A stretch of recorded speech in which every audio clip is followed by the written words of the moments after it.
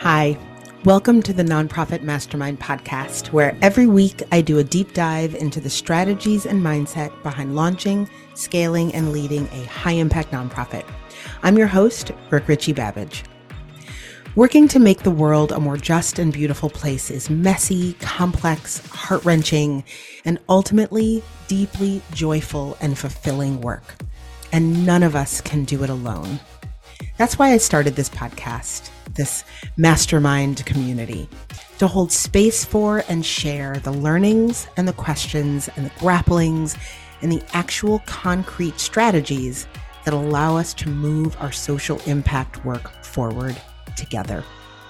So welcome to the mastermind. I'm so glad you're here. I talk a lot about gear shift moments in my trainings. These are moments that happen in every organization as they grow. And when you recognize them, you can navigate them with less pain and less wasted effort and money. A gear shift moment is pretty simple. It's what I call that phase of your organization when you've reached the end of one growth stage, but you haven't quite settled into the next one. I call it this because it reminds me of when I was younger and loved riding bikes. I still love riding bikes, but I get to do it far less frequently now. When you're riding a bike and you shift gears for just a moment, as you shift out of one gear, everything feels just a little chaotic for a few moments before the new gear shifts in, before it catches. Nonprofit growth is just like that. In each stage of growth, organizations hit a point where they can't grow any further using their existing set of skills and knowledge and systems. They have to shift gears if they want to keep having impact, if they want to keep growing. And for some organizations, that doesn't necessarily mean wildly expanding your budget, but if you don't continue to think about how to have the impact you want to have, how to grow your impact and grow your reach, then you become stagnant. And if you want to keep growing, you have to shift gears. It happens time and time again, these gear shift moments, and it happens at every stage of growth. I actually walk through the stages of growth in an earlier episode of this podcast. It's called How to Use Nonprofit Life Cycles to Reflect on the State of Your Organization. So if you want a slightly deeper dive into what I even mean by the stages of growth and the life cycles of a nonprofit, definitely check out that episode.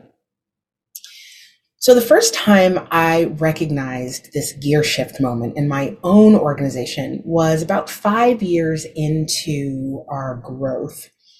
Things felt really strong and familiar. And I felt like I'd finally learned how to do this whole ED thing. We were bringing in funding. We'd settled in nicely around $500,000, a few full-time staff, a few part-time staff. I had some teaching assistants and 1 or 2 consultants. We had a really great, tight-knit team. I was really happy with our program partnerships. They were growing. My goal was to keep scaling our partnerships. That was part of our growth strategy, was partnerships in different communities and cities around the country. And, honestly, I felt pretty good about my skills as a fundraiser. So here's where the long arc of the journey towards my lesson begins. And I want to preface all of this by saying that while I do believe that it is really important to recognize your own zone of genius and to not shy away from patting yourself on the back for things that you do well, I also want to acknowledge, as we head into the actual story about how I learned the most important lesson that I had to learn, that it is also really important to distinguish between those things that you are in fact very good at and those things that you think you are really good at, but actually are just not asking the right questions or using the right strategies for the situation you find yourself in. So all of this will make a lot of sense as I tell the story about really the next sort of year and what I learned and what I did next. I threw a party to celebrate 5 solid years of our organization, and the party was a smash hit. We had a silent auction, we gave out awards, a number of the public officials that we've been partnering with came, the board brought their friends. It was fantastic. I had a great time. Also, not the point of my story. The point of my story is that I first recognized this gear shift moment about a year later when I looked up and we were still stuck at about $500,000. Our budget had not really grown that much at all. Our programs had grown, but my staff hadn't. And so everyone was stretched really thin. I was holding so much that I was constantly dropping balls. I wasn't connecting with potential donors. I wasn't engaging with my board. I wasn't meeting with my team. I felt like I was constantly running to catch up with my organization. My board had grown and shifted to what I thought would be a fundraising board to help us get to our goal of the next $500,000. That was our goal, our financial goal. And because I wasn't cultivating them or building a relationship with them or really even talking to them, they were not actually great fundraisers, which in retrospect, looking back, makes a lot of sense. They showed up for quarterly meetings. That's about the only time I had talked to them in the last year, give or take a couple conversations. So the sort of patting myself on the back for, I got this with my team and my board and fundraising, very quickly came to seem like it was premature. So the time comes to throw another party. Or I thought that's what we were supposed to do. We had gotten to this point where now we were going to have this annual party because I thought that's what organizations did. Lots of things that I thought. And I went on autopilot, sent invitations to everyone that had come the year before, got great stuff for our silent auction, lined up the same DJ. I used the same playbook that I had developed for throwing smaller events and then our sort of smash hit 5-year event over the past 6 years. Same strategies, same playbook. Because in my mind, I knew the things that I knew. I knew how to do certain things, and I had, in my mind, I was pretty successful at doing those things. Well, here's the point of my story. It didn't work. Party number 2 was an abysmal failure. People bought tickets, which was good. So it was not a financial disaster, which I think is one of the reasons I can laugh about it. And I'd always used the buying of tickets as an indicator of a party success, right? If people buy tickets, then they're going to come. Turns out, not necessarily true, because when the evening came, almost no one actually showed up. It's actually the only time in my life I have ever seen that happen in real life. I am pretty sure it's the plot of some awful movie, but it was actually my life. And it was as mortifying as it probably sounds like it was. I hadn't realized that the strategies that I'd used before just wouldn't cut it to get to the next level that I had in mind. I didn't know the strategies that I didn't know. I didn't know what my blind spots were. And because I wasn't thinking in terms of growth stages, in terms of additional gears that I needed to shift into, I wasn't asking the right questions. I wasn't actually asking, how do you plan a successful party for 150 people? I will tell you, I learned quickly, and that never happened again. Nothing like sheer embarrassment to push you to ask, what am I missing here? What am I not getting?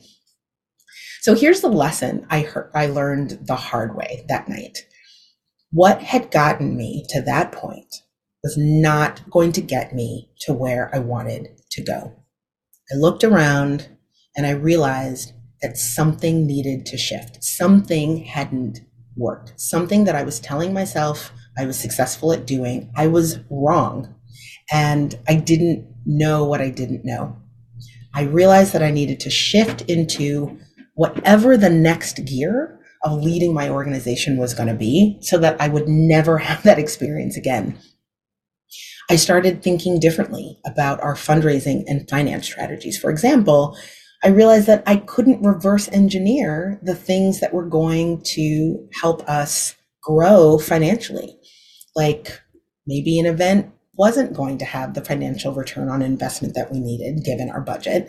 So was that the right funding strategy for us? And as a side note, I talked to so many organizations about this particular thing, which is one of the reasons that I'm sharing this particular story, is that a lot of organizations that are comfortably at six figures and are looking at seven-figure organizations and trying to reverse engineer sort of the fundraising piece. They have a gala, a number of them do, or they have some kind of in-person event. A lot of organizations think that big events have to be part of their revenue model, their funding model, or the constellation of strategies that are the best fit for your organization. But when we work together in my accelerator or through my coaching, and we break down the actual financial return that they are anticipating from a particular event, very often they realize that having an event as part of your model when you're trying to raise $50,000 is very different than when you're trying to raise $250,000. Those events are different beasts, and they require very different strategic questions. They play a very different role in your overall funding model. So as I looked around, I also came to see that what I was spending time on as a leader, as a manager, who I was recruiting for the board, what I asked of them and expected from them, what they expected from me, what relationship building in the fundraising and donor cultivation space and the board building space, what that looked like, all of that needed to grow and change as my organization was growing and changing. What had gotten me to 500,000 wasn't going to get me to $1 million. I learned quickly. I shifted gears, and our budget started to grow so much more smoothly. At times, parts of it felt effortless. I built a strong leadership team to hold top with me so I could do high leverage work. I asked a lot more questions of people in my ecosystem, other colleagues and friends, women in my sisterhood, which longtime listeners have heard me talk a lot about the collective of women EDs that I was part of for most of the time that I was an executive director. I listened a lot more and asked, what is the next stage of growth? What are the common questions at that next stage? What are the common strategies at the next stage? I worked with my board chair to build a board culture that made them actual partners. Our thought leadership grew, and we began attracting rather than chasing new supporters and partners. I made these concrete changes to shift into a new gear. And as a result, we grew really quickly. We doubled our budget in less than 2 years. So that turned out to be the single most important lesson that I learned from that really mortifying experience. And I use this quote a lot in my trainings. What got you here won't get you there. When it comes to the life cycles of growing nonprofits, nothing could be more true. There are actually super common sort of gear shift moments for organizations. They are almost always around finances and fundraising, how the leader spends their time, and mindset. I actually have a great blog post where I walk through the stages of growth and the most common sort of gear shifts that six-figure organizations need to make. And then I walk through how to move through them smoothly and without being overwhelmed. And you can get that blog post, find that, read through it at richiebabbage.com/gearshift. So I go through just a lot of what I have come to understand are the sort of common gear shift moments and how to avoid making the kinds of mistakes that I made. And I gave you one example today. That was just one of the many spectacular mistakes I made on my way to what ultimately, and despite this story, was a really wonderful and high impact organization. So I got to see this principle in practice because, as I was saying, I saw it in practice in my own organization, and I've worked with so many organizations that are moving through the stages of growth. I got to start with an idea, and me and a team of absolutely wonderful law student interns in a borrowed office conference room with no donors or fundraising plan, no strategic plan, and a board of incredibly committed friends from law school and graduate school. I got to grow that organization from that stage and become increasingly intentional about leaning into what was working and pushing myself to let go of what wasn't. I developed a meaningful strategic plan that actually guided our growth. I ran and tested different forms of my programs and really pushed myself to systematize and let go of what wasn't working and lean into what was. We began to raise money. I transitioned my board away from friends and family. And as I grew through each stage and developed and ultimately systematized the pieces of my organization, my staff, my board, strategy, budget, revenue model, etc., one thing was always true. And that's really this lesson that crystallized for me as I looked around the nearly empty room of that event, that at every stage of growth, my organization was a different organism. And I needed to be different as a leader in order to keep us stable and sustainable and to ensure continued impact. I could build on what I had learned along the way, and I absolutely should, but each stage brought new and unique questions and challenges. And I needed to get super clear about what those questions and challenges were for each stage so that I was focused on the right ones. So that even though as leaders, we will always have blind spots and we will always try things that don't necessarily work, because that's part of growth and that's part of leadership and that's part of life, to the extent that we can be clear and intentional about asking the questions that are appropriate for our next stage, we can avoid a lot of the pain that I quite frankly learned through hard knocks, about how to grow. So that is the lesson that I wanted to share today. This one really critical lesson that changed everything about how I approached growing my organization and leading my organization, and why it's so important to think about your organization in terms of growth stages and understand the one that you're in and the next one in line, and what the questions and challenges and opportunities are that are unique to that next stage of growth. If you want to learn more about this, I definitely recommend checking out that earlier episode that I mentioned, where I walk through the life cycles, how to use nonprofit life cycles to reflect on the state of your organization. That's the name of the earlier episode. And I also recommend checking out the blog post where I walk through the stages of growth and then highlight these common gear shifts that organizations have and that organizations navigate. And you can get that blog post at richiebabbage.com/gearshift. So thank you so much for joining me, and have a great rest of your week.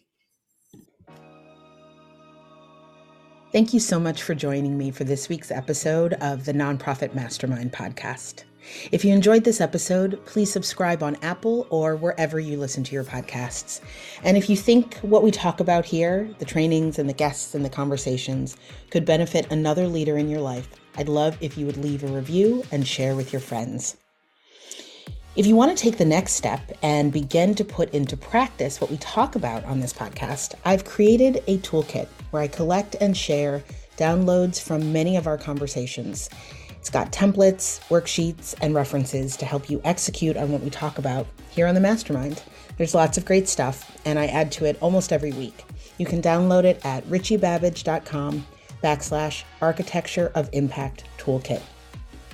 I also want to share another free resource for leaders of growing nonprofits.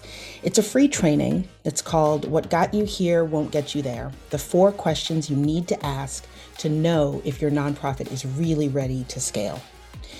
Growing an organization doesn't happen by accident, as we all know. You have to take the right strategic steps at the right time to avoid overwhelm and burnout and that horrible feeling that so many of us have had as you watch the work of your organization outstrip capacity and sometimes even funding. It's almost impossible to reverse engineer good growth. And by that I mean growth that can be sustained over time, just by looking at what you think you see in other organizations. So in this free training, I help cut through all the noise, and I identify the 4 simple questions that, if you really engage with them and think about them, will tell you when you're ready to grow without frenzy, without overwhelm, and with the confidence that you're making the right moves for your organization. You can access the training at richiebabbage.com/ready to scale. Finally, if you'd like more leadership resources and strategies in your life, sign up for my weekly newsletter, Leadership Forward 321. Each week, I curate and share 3 articles, 2 resources, and a quote on a theme. You can get that at richiebabbage.com/leadership forward 321. That's all for now. Have a great week, and I'll see you back here next week for more Mastermind.